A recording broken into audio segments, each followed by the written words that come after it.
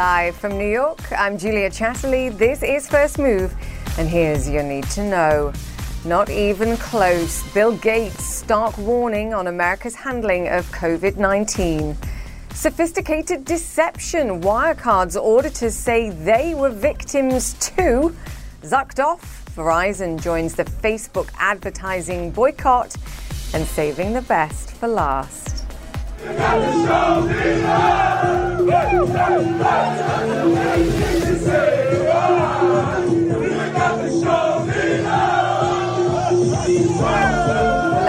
after 30-year wait, the Reds take the title.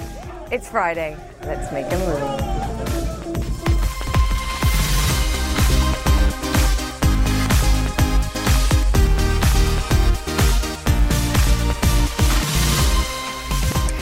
Welcome once again to First Move. Good to be with you as always as we take the pulse of the global economy this hour with Nobel Prize-winning economist Joseph Stiglitz.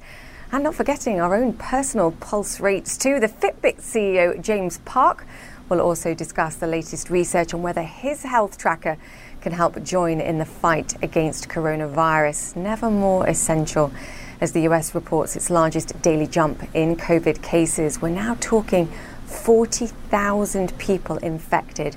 And of course, the US isn't alone in seeing cases rising once again, balancing the economic risks of unsafe reopenings, let's be clear, versus delayed reopening is the ongoing challenge we face around the world. Here's a look at the global stock picture. We're mostly lower pre-market, as you can see, in the United States, and keenly watching what's going on with the banks today. US regulators eased trading and investment rules for the sector yesterday, and the bank shares popped higher. Then last night, the Federal Reserve ordered banks to suspend share buybacks and cap dividends, aka they were told to hold more cash. It's clearly an indication, I think, that the Fed remains very concerned about the economic stresses going forward. Compare and contrast, BlackRock saying the European recovery is looking very V-like, at least for now. French consumer confidence numbers beat expectations this morning too. As you can see, that stock market outperforming. Asia, the Friday session was mostly positive. China, investors were out once again. Australia's Qantas was the big loser, falling more than 9% after they announced job cuts and a capital raise. Just another airline buying time until we return to global travel and some form of normality once again. Until that time, we will take you around the world instead. Let's get to the drivers. The global coronavirus crisis still deepening. Now we're approaching nearly 10 million confirmed cases. In Latin America, Brazil alone has recorded more than 1.2 million infections. Almost wherever you look, the numbers are accelerating. In Russia, well over 600,000 cases, almost 500,000 in India. Look at the UK too, still not halting the spread of the disease with more than 300,000 infected, but they're all dwarfed by the numbers here in the United States. Thursday, bringing a new daily high of more than 40,500 new cases, with the situation in California, Florida and Texas getting rapidly worse. CNN's Lucy Kafanov is in Dallas, Texas, with more.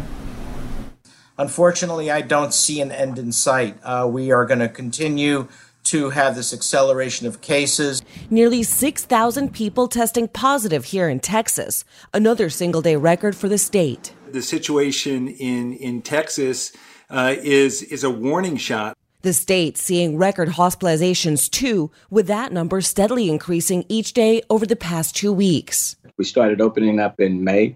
I will agree that it was my opinion then we were opening too quickly, too soon. Texas was one of the first states in the country to begin reopening 56 days ago.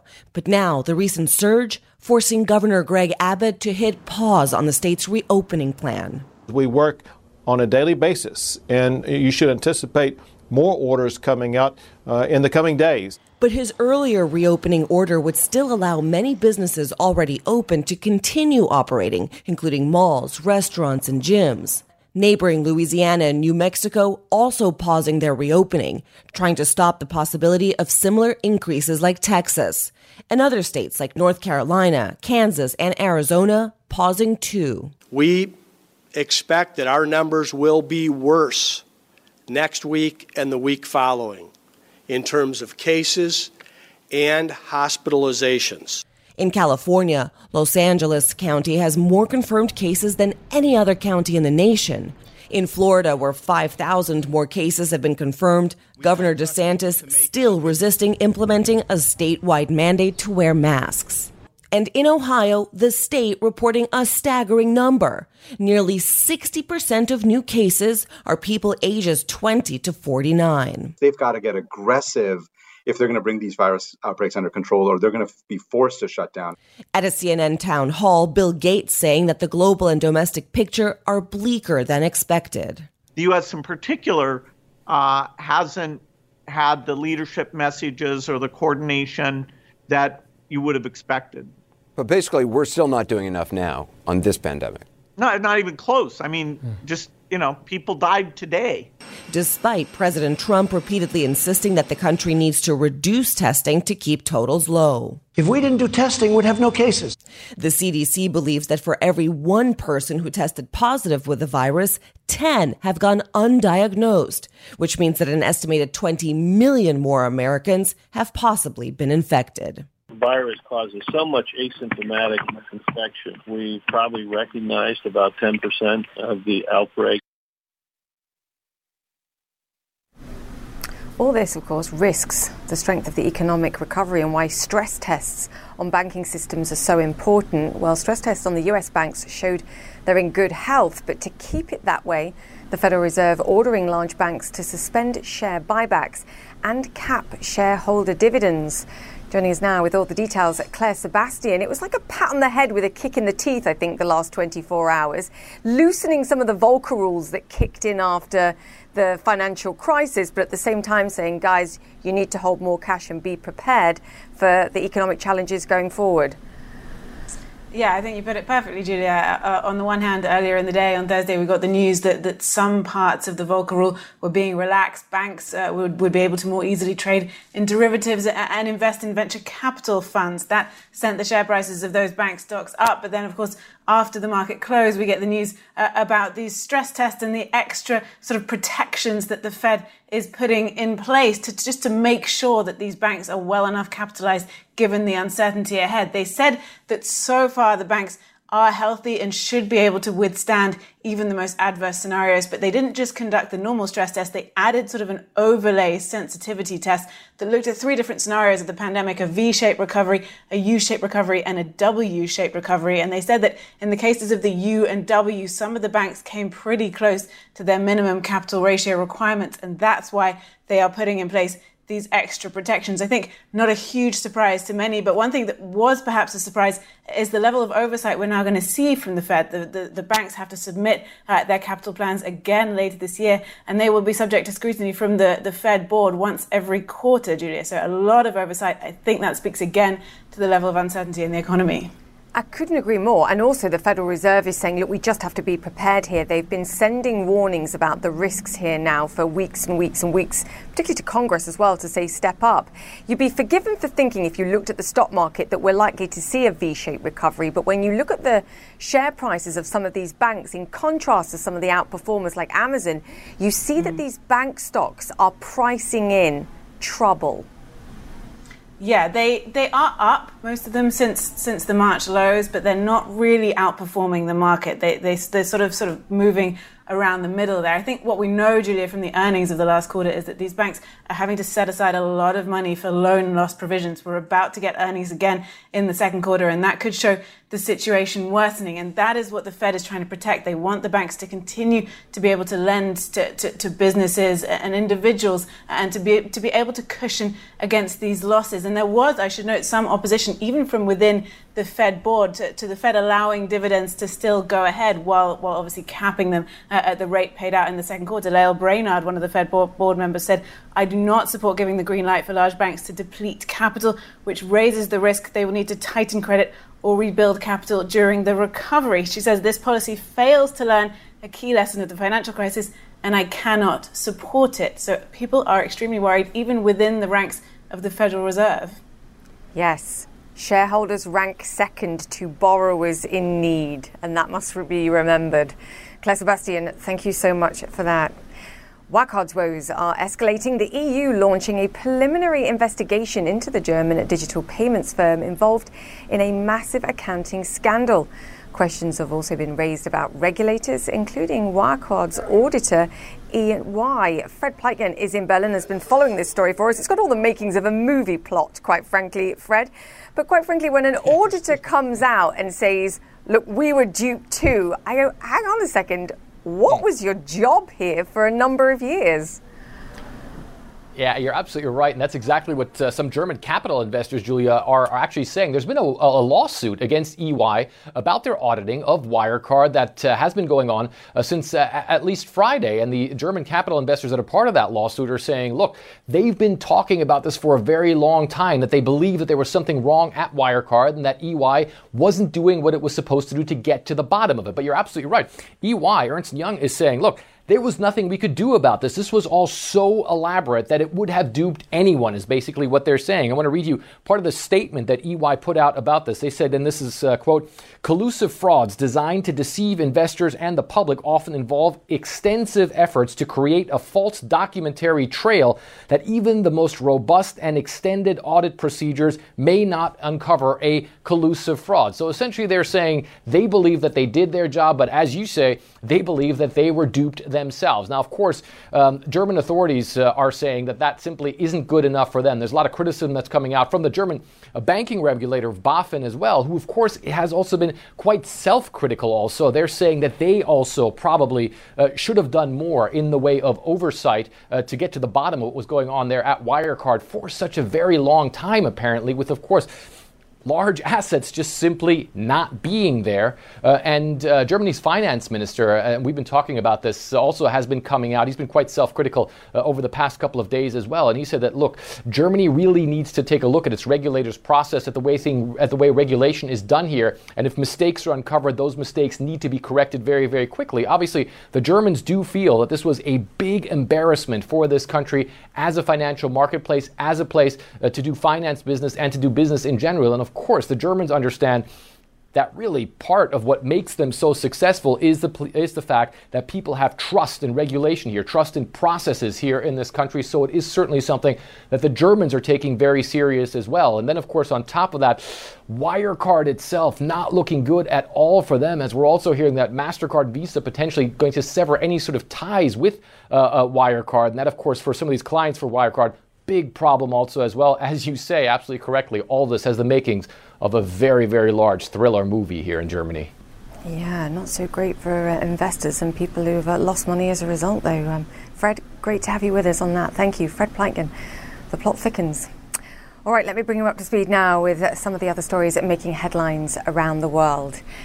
Okay, the German government is hosting a meat industry summit in the wake of several COVID-19 outbreaks in processing plants. The government is pushing to increase meat prices by 45 US cents per kilo to improve animal welfare and conditions for workers. Anna Stewart joins me now.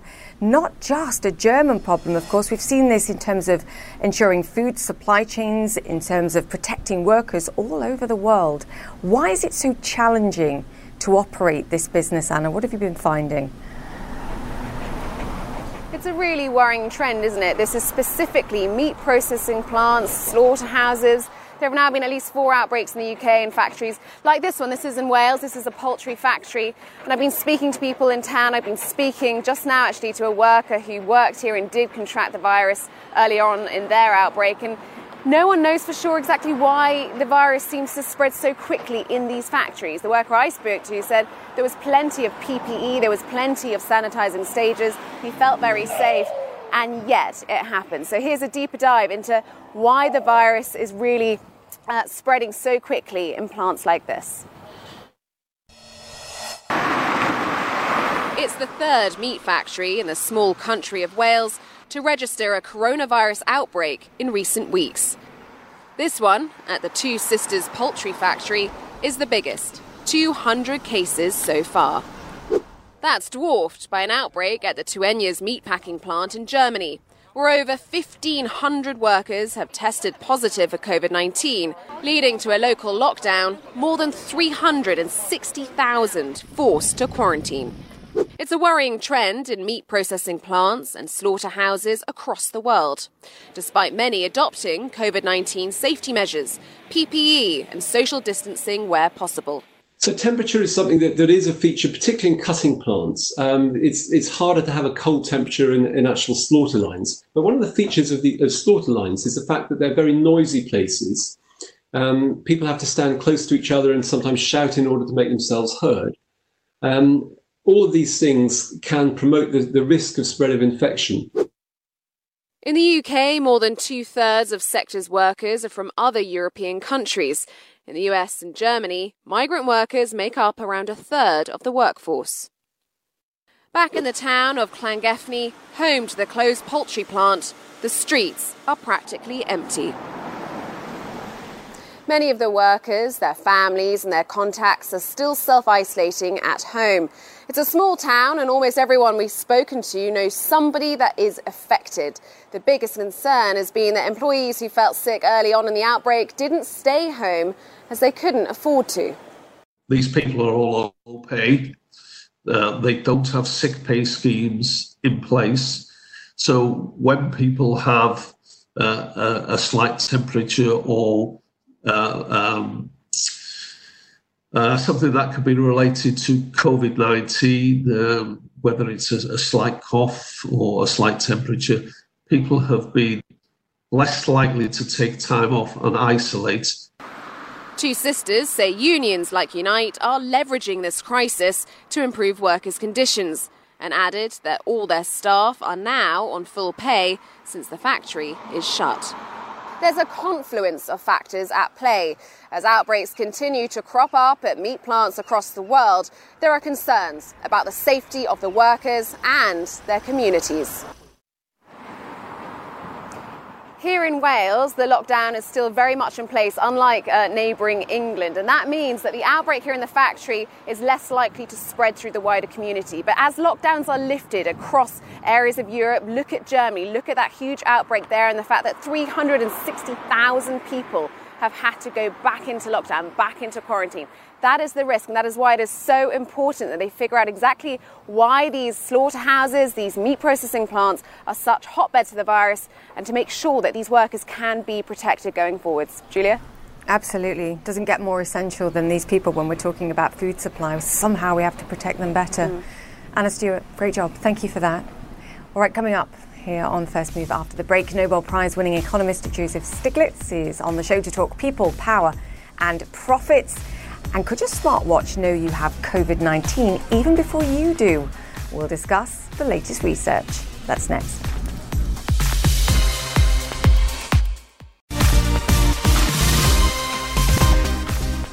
Welcome back to First Move. US futures on target for a lower open in the final session of the week. This as new numbers confirm that pent-up consumer demand following the lockdowns has helped boost US spending. Personal spending rose more than 8% last month, though admittedly from a low base. And with almost 20 million Americans still collecting jobless benefits and an employment rate stuck at 13%, at least on paper, the health of the consumer remains in question. Nike is seeing a cautious consumer, shares a lower pre-market after the company posted a surprise loss for the fourth quarter. Sales fell by a greater than expected 38%. Now, despite the challenges, White House economics advisor Larry Kudlow remains upbeat on US growth. He still believes the economy can rebound some 20% in both the third and fourth quarters. Joseph Stiglitz is a Nobel Prize winning economist and professor at Columbia University, and also the author of the book titled People, Power and Profits: Progressive Capitalism for an Age of Discontent. Professor Stiglitz, fantastic to have you on the show, sir. Thank you for joining us. Your view on the probability here of a V-shaped recovery, can we rule that out? Yes, it's a fantasy. What they meant when they talked about a V-shaped recovery back in March was that you put the economy in a hospital for 4 weeks, 8 weeks, 10 weeks, and by beginning of June, at the latest, the end of July, we would pick up where we left off. No one thinks that that's going to be the case. And the best forecast, both from the Federal Reserve and from the IMF, is that the U.S. won't be back to where it was at the end of 2019 until 2022. I think what has been happening in the United States with the upsurge in cases makes even that look rosy. What is your prediction based on what we're seeing? Because we know that the bar seems very high for a more sustained announcement over lockdowns, but it seems like we're going to see localized lockdowns, people being told to shelter in place again, particularly given the spikes in cases that we're seeing. Well, the basic point that I've maintained all along is that you are not going to have an economic recovery until the pandemic is under control, and under control in almost the entire country, and in many ways throughout the world. We're very interconnected, and as long as the disease is raging in some part of the country, people are going to be anxious. And we have now good data showing it isn't the lockdown that is really causing the economic slowdown. It's fear. In the Great Depression, President Roosevelt said, we have nothing to fear but fear itself. But in this case, we have two things to fear. We have the fear of the pandemic, which is real, and we have the fear of the inadequate government responses, economic and health responses to the pandemic. Short term, what can be done to at least address and support the economy? Because a lot of stimulus, whether it's from the Federal Reserve or whether it's from Congress, has been applied here. How can we make policy steps today that don't take us back to where we were in 2019, but actually facilitate growth going forward in a better and more sustainable way? That's a really good point. That the administration talked about picking up where we left off, and where we were was not a good position. One of the reasons why the disease is such a devastating toll in the United States, much worse than in other countries, is that our health status was the worst of the advanced countries. We have the shortest life expectancy, and the one country whose life expectancy today is lower than it was in 2016. We had a lot of inequality, a lot of racial discrimination, and we hadn't moved in a way that we should have towards a knowledge economy and towards a green economy. So there are lots of things that we should have been focused on when we put up, several $1 trillion. But there was no vision of what kind of an economy that we want to emerge from the pandemic. So what we need to do is make sure the way we allocate the money goes in ways that supports this vision, these values. And that will also entail putting some conditions on those who receive the money, that they don't spend the money for big bonuses for their CEOs, but instead pay livable wages. Just one example. In other countries, when they give money to the airlines, they impose the condition that the carbon footprint of the airline be reduced. I mean, American-style capitalism ultimately needs to change, and rising stock markets is only going to accelerate, I think, and see those voices that are calling for this become louder and louder. We're already seeing it with social unrest in this country. Joseph, what's the risk, and what happens if we don't see these changes and this greater scrutiny and conditions attached to money? Well, I think what we've been seeing is exactly what we're likely to get, except it could be much worse. The social unrest. We have not been able to respond anywhere near as well as other countries to the pandemic. New Zealand was able actually to almost completely get rid of the disease. One of the reasons is a high degree of social cohesion, a high degree of trust in the government, The government is seen as a government of the people, for the people, and by the people. I don't think people see the American government in that way. Sometimes I say, I wrote an article describing it as of the 1%, for the 1%, and by the 1%, but it's really more accurately by the corporations and by other special interest. And so there needs to be trust in science, expertise that's been denigrated. And in responding to the crisis, we realized that we needed government. Markets are not going to take care of it. Markets couldn't even produce the masks and the tests and the protective gear that we needed. But 40 years of denigrating the role of government has meant that we were ill-prepared. Very quickly, I have just 30 seconds or so. Does leadership change fix this, Professor Stiglitz? Because you said this has been decades. This is not one administration's failure. Yeah, it's necessary. Clearly, it's necessary. And that leadership change, but with the grassroots movement of the kind that we've been seeing, can, I think, actually make a difference. I think there's a clear progressive agenda of a different kind of country with a different, reflecting, I think, the values of the vast majority of Americans. The problem is our democracy has not been reflecting these deep values that are held more than 2-to-1, 3-to-1 across the country. These values need to shine through and be allowed to shine through. This is at the core of your book as well, which is fantastic. So I recommend our viewers read it. Professor Stiglitz, come back and join us soon, please, sir. It's always fantastic to talk to you. Thank you. Thank you very much. All right, we're going to take a break here on First Move. But coming up, the unfriending continues. Verizon joining the boycott against Facebook. We'll discuss with tech investor and early Zuckerberg mentor, Roger McNamee. That's next. News just into CNN. Police in the Scottish city of Glasgow say they're dealing with an incident on West George Street, which is currently closed. They say the situation is contained at this time and that there is no danger to the general public. The Scottish First Minister has asked the public to avoid the area.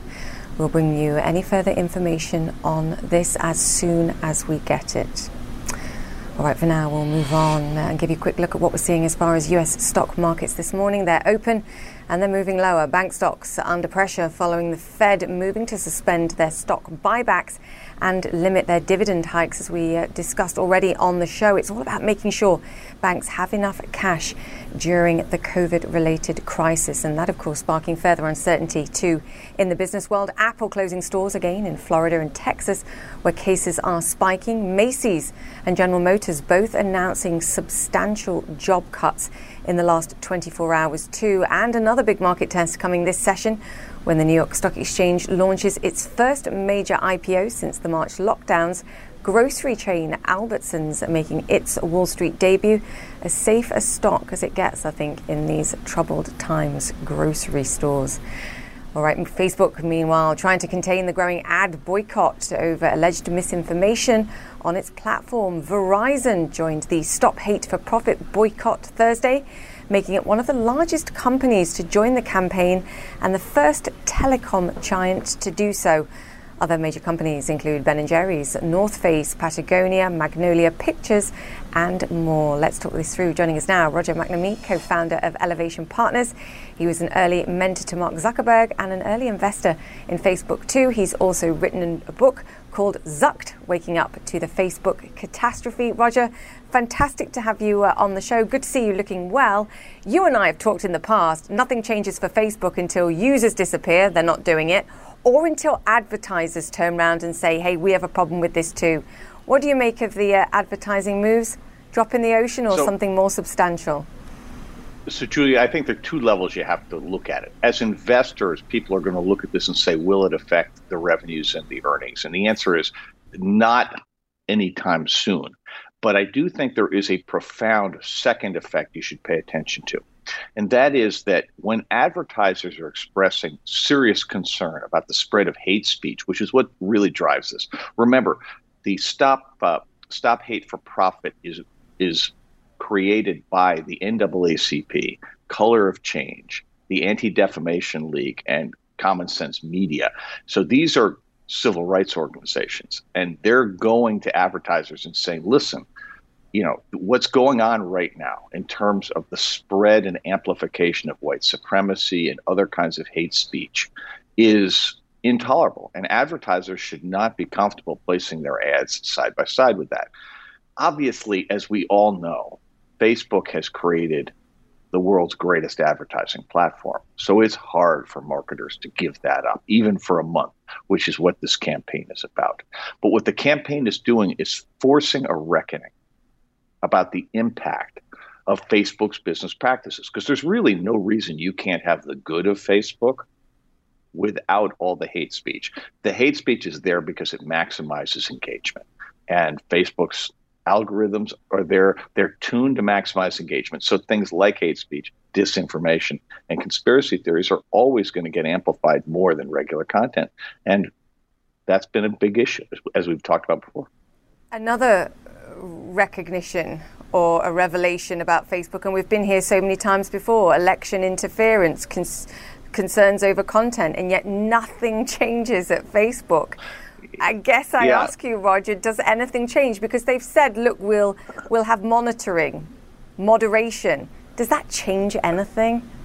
No, this is exactly the point. For 15 years, Facebook's been able to say, we're really sorry, we promise to do better. And then it goes right back doing what it was doing before, because people's attention is too short. I think, though, Julia, as Professor Stiglitz just pointed out, we may be at a moment right now where the culture is changing and where expectations for what corporations should do will change with that. And at this particular moment, I think Facebook has put itself in a very uncomfortable position, even relative to YouTube, which does all the same kinds of harm. Facebook's essentially willingness to be a bad guy relative to election interference. It's saying that, really it doesn't think that lying in political ads is a problem. That, I think, is just not going to age well. And so if there is a change in administration, Facebook, I think, looks at 4 different kinds of regulatory threat. There's now actual serious talk about amending Section 230, which is the safe harbor that protects internet platforms from third-party content. There's very serious discussion about new levels of privacy. There are antitrust things going on at states as well as at the federal government level and internationally. And then lastly, I think there are real issues in securities law because of the way that Google and Facebook in particular have managed their advertising networks. That's 4 different kinds of regulation, none of which are factored into the stock price today. And, you wouldn't say that the outcome is known for any of them, but those things are going to create doubt going forward. And I think for investors, you just have to pay attention because the numbers are still really good. But this company they have a business practice that is going to be, I think, very controversial, essentially, until something is done about it. It looks Teflon. Do politicians need to put their money where their mouth is? I look at the spending that President Trump, that Joe Biden is pumping into Facebook at a time when we're worried about election interference, when we're concerned about content. Give me a break. The irony here Nobody's going insane. First. Yeah. Julia, nobody is going to go first. Facebook has the greatest advertising platform on earth. That is why the stock is where it is today. But I liken it to the chemicals industry in the 1950s. The chemicals industry in the 50s was effectively the internet. It was a fast growing, incredibly profitable industry because they poured waste products wherever they wanted. They put toxic fumes into the atmosphere. They would pour mercury into fresh water, and there was never any cost to that. And eventually society said, you know what, you guys are harming public health, you're harming the environment. We're going to make you pay a cost to clean up, but we're also going to put things in place to keep you from doing it. Now, I think that is what we're going to do with all big tech companies. We're going to do this related to things like facial recognition and artificial intelligence before they get too broadly deployed. And then we're going to go back and look at the big things like YouTube, like Facebook, like Instagram, like Twitter, and ask what are the things that companies like that should be doing to be good citizens as opposed to just super profitable. it's coming, but it could be a long time coming. Roger, very quickly, I Oh, want it your will investor. Yeah, I just think it's going to take too long, quite frankly. Very quickly, your tech investor mind, would you be investing at this moment given health challenges, economic challenges? Julia, keep in mind, I'm 64 years old, so as a consequence, I'm at a point in my life where I don't have forever to earn it back. I think what's going on in the United States right now is terrifying. The notion that the EU, that Canada, Mexico, and our trading partners in Asia will treat the United States like a plague ship, that is just terrible for our economy. It's terrible for our outlook. It's terrible for everything. And the notion that we have no response to this rise in cases again, and even if it turns out there are a lot fewer fatalities because there's a lot more young people in the mix, this is just terrible for the economy, and it makes me incredibly nervous. And for myself, again, I'm not managing other people's money today, but for myself, I'm very conservatively postured because I don't understand how we can have a great market forever, right? I mean, obviously, I see why it's been good now. The Fed has pumped a ton of liquidity into the system, which has kept everything going really, really well. But eventually, the economy matters. Earnings are going to matter. And I just don't see us having any kind of predictable path out of this mess, at least until January. Yeah, I want to argue with you and I can't. Roger, always great to chat to you and to get your wisdom. Julia, it's the best. You're the best. Thank you so much for having me on. Thank you, sir. Roger McNamee, co-founder of Elevation Partner and author of Zucked, Waking Up to the Facebook Catastrophe. All right, now, some very special pictures. I want to take you into orbit around the Earth. You are looking at live action from the International Space Station and a spacewalk underway right now. NASA astronauts Robert Behnken and Chris Cassidy are replacing lithium batteries that provide power to the International Space Station. The third US crew member on board right now is Colonel Doug Hurley, also known as Astro Doug. And if you look very closely, you'll see he's wearing a Fitbit in this picture. Yes, I see it. James Park, the CEO of Fitbit, is next. And we'll be talking all things research into COVID and maybe a bit of space too. Stay with us.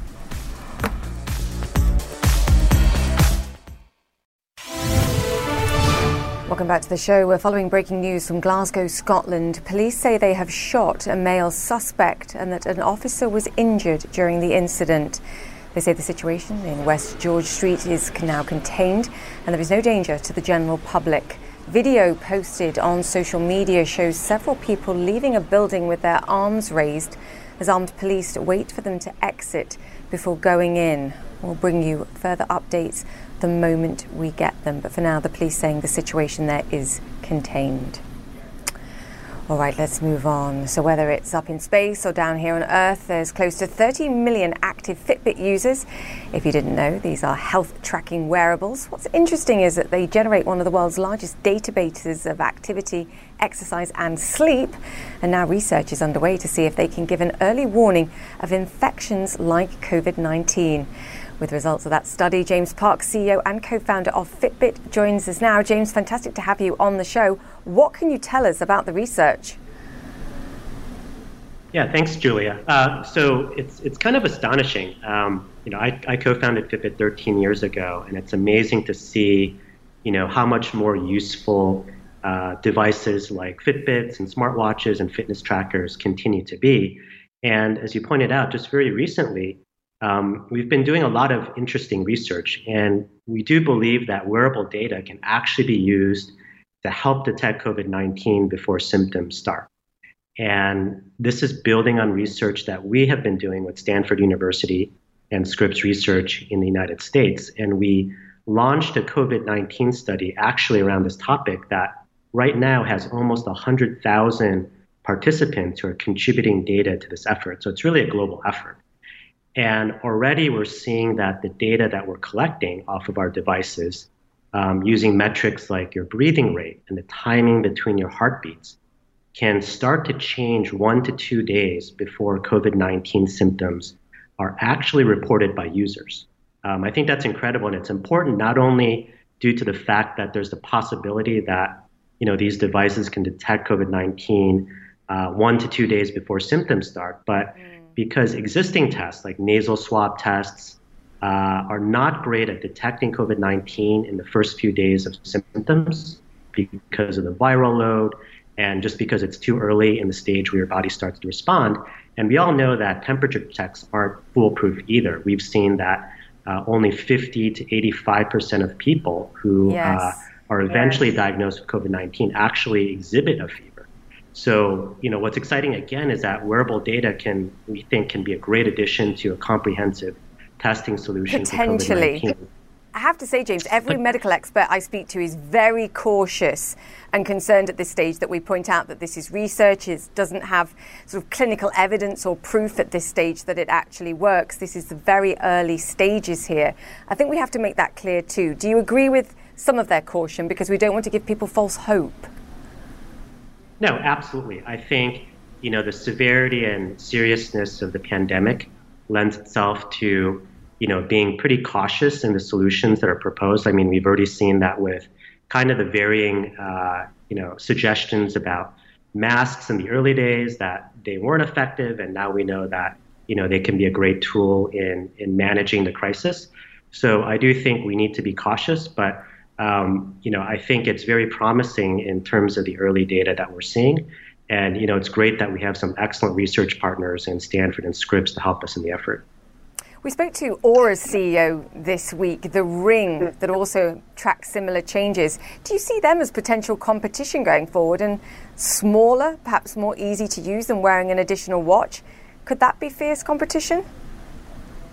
Yeah, I mean, the way I think about it is, this is a global health crisis. And I think it's great that there's a lot of companies participating in a lot of different ways to help, everyone in the world start to address this disease, whether it's just people in the community, employers, institutions, national governments. And I don't think there's a one-size-fits-all to addressing the issue.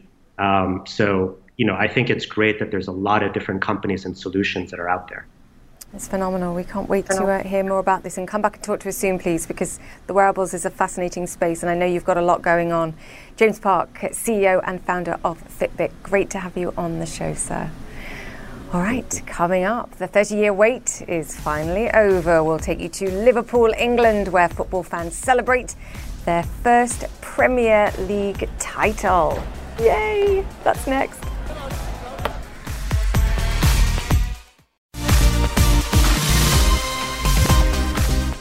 Welcome back to First Move. Big celebrations underway in Liverpool, England, after the city's football club clinched their first league title since 1990. Wow! Fans flooding the streets outside Anfield after their team ended the 30-year drought. Alex Thomas is live in Liverpool for us. Alex, as outside broadcasts go, it doesn't get better than this. What was last night like?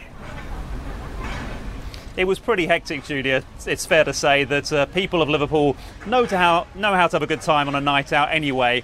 Add into the mix this end of an agonising 30-year wait, and it really was quite a party. We can show you some more social media video filmed by some of the Liverpool players who were still celebrating this morning, it seemed, judging from what Andrew Robertson, the fullback, said about coming down to breakfast and finding the likes of Virgil van Dijk, their star central defender, dancing and partying. Also video of Jurgen Klopp, the instrumental coach of this successful Liverpool team, also dancing.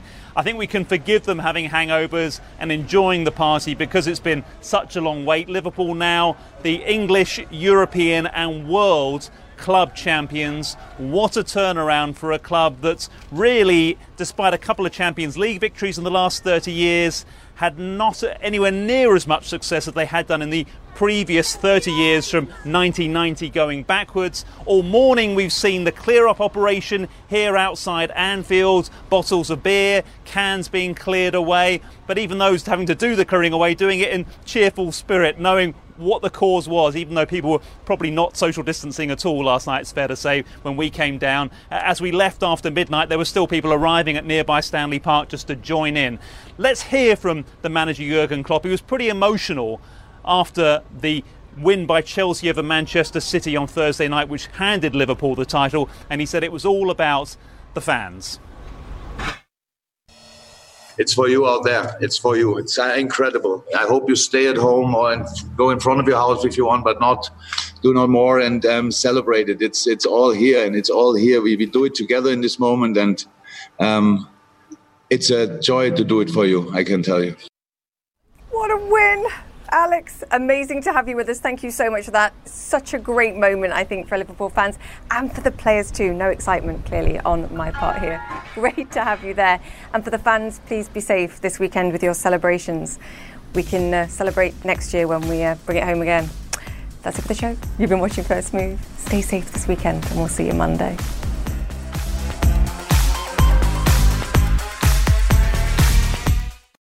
Quality sleep is essential, and that's why the Sleep Number Smart Bed is designed for your ever-evolving sleep needs. So you can choose what's right for you whenever you like. Need a bed that's firmer or softer on either side? Helps you sleep at a comfortable temperature. Quiets their snores. Sleep Number does that. Sleep better together. J.D. Power ranks Sleep Number #1 in customer satisfaction with mattresses purchased in-store. And now, save 50% on Sleep Number limited edition smart beds for a limited time. For J.D. Power 2023 award information, visit jdpower.com/awards. Only at Sleep Number stores or sleepnumber.com.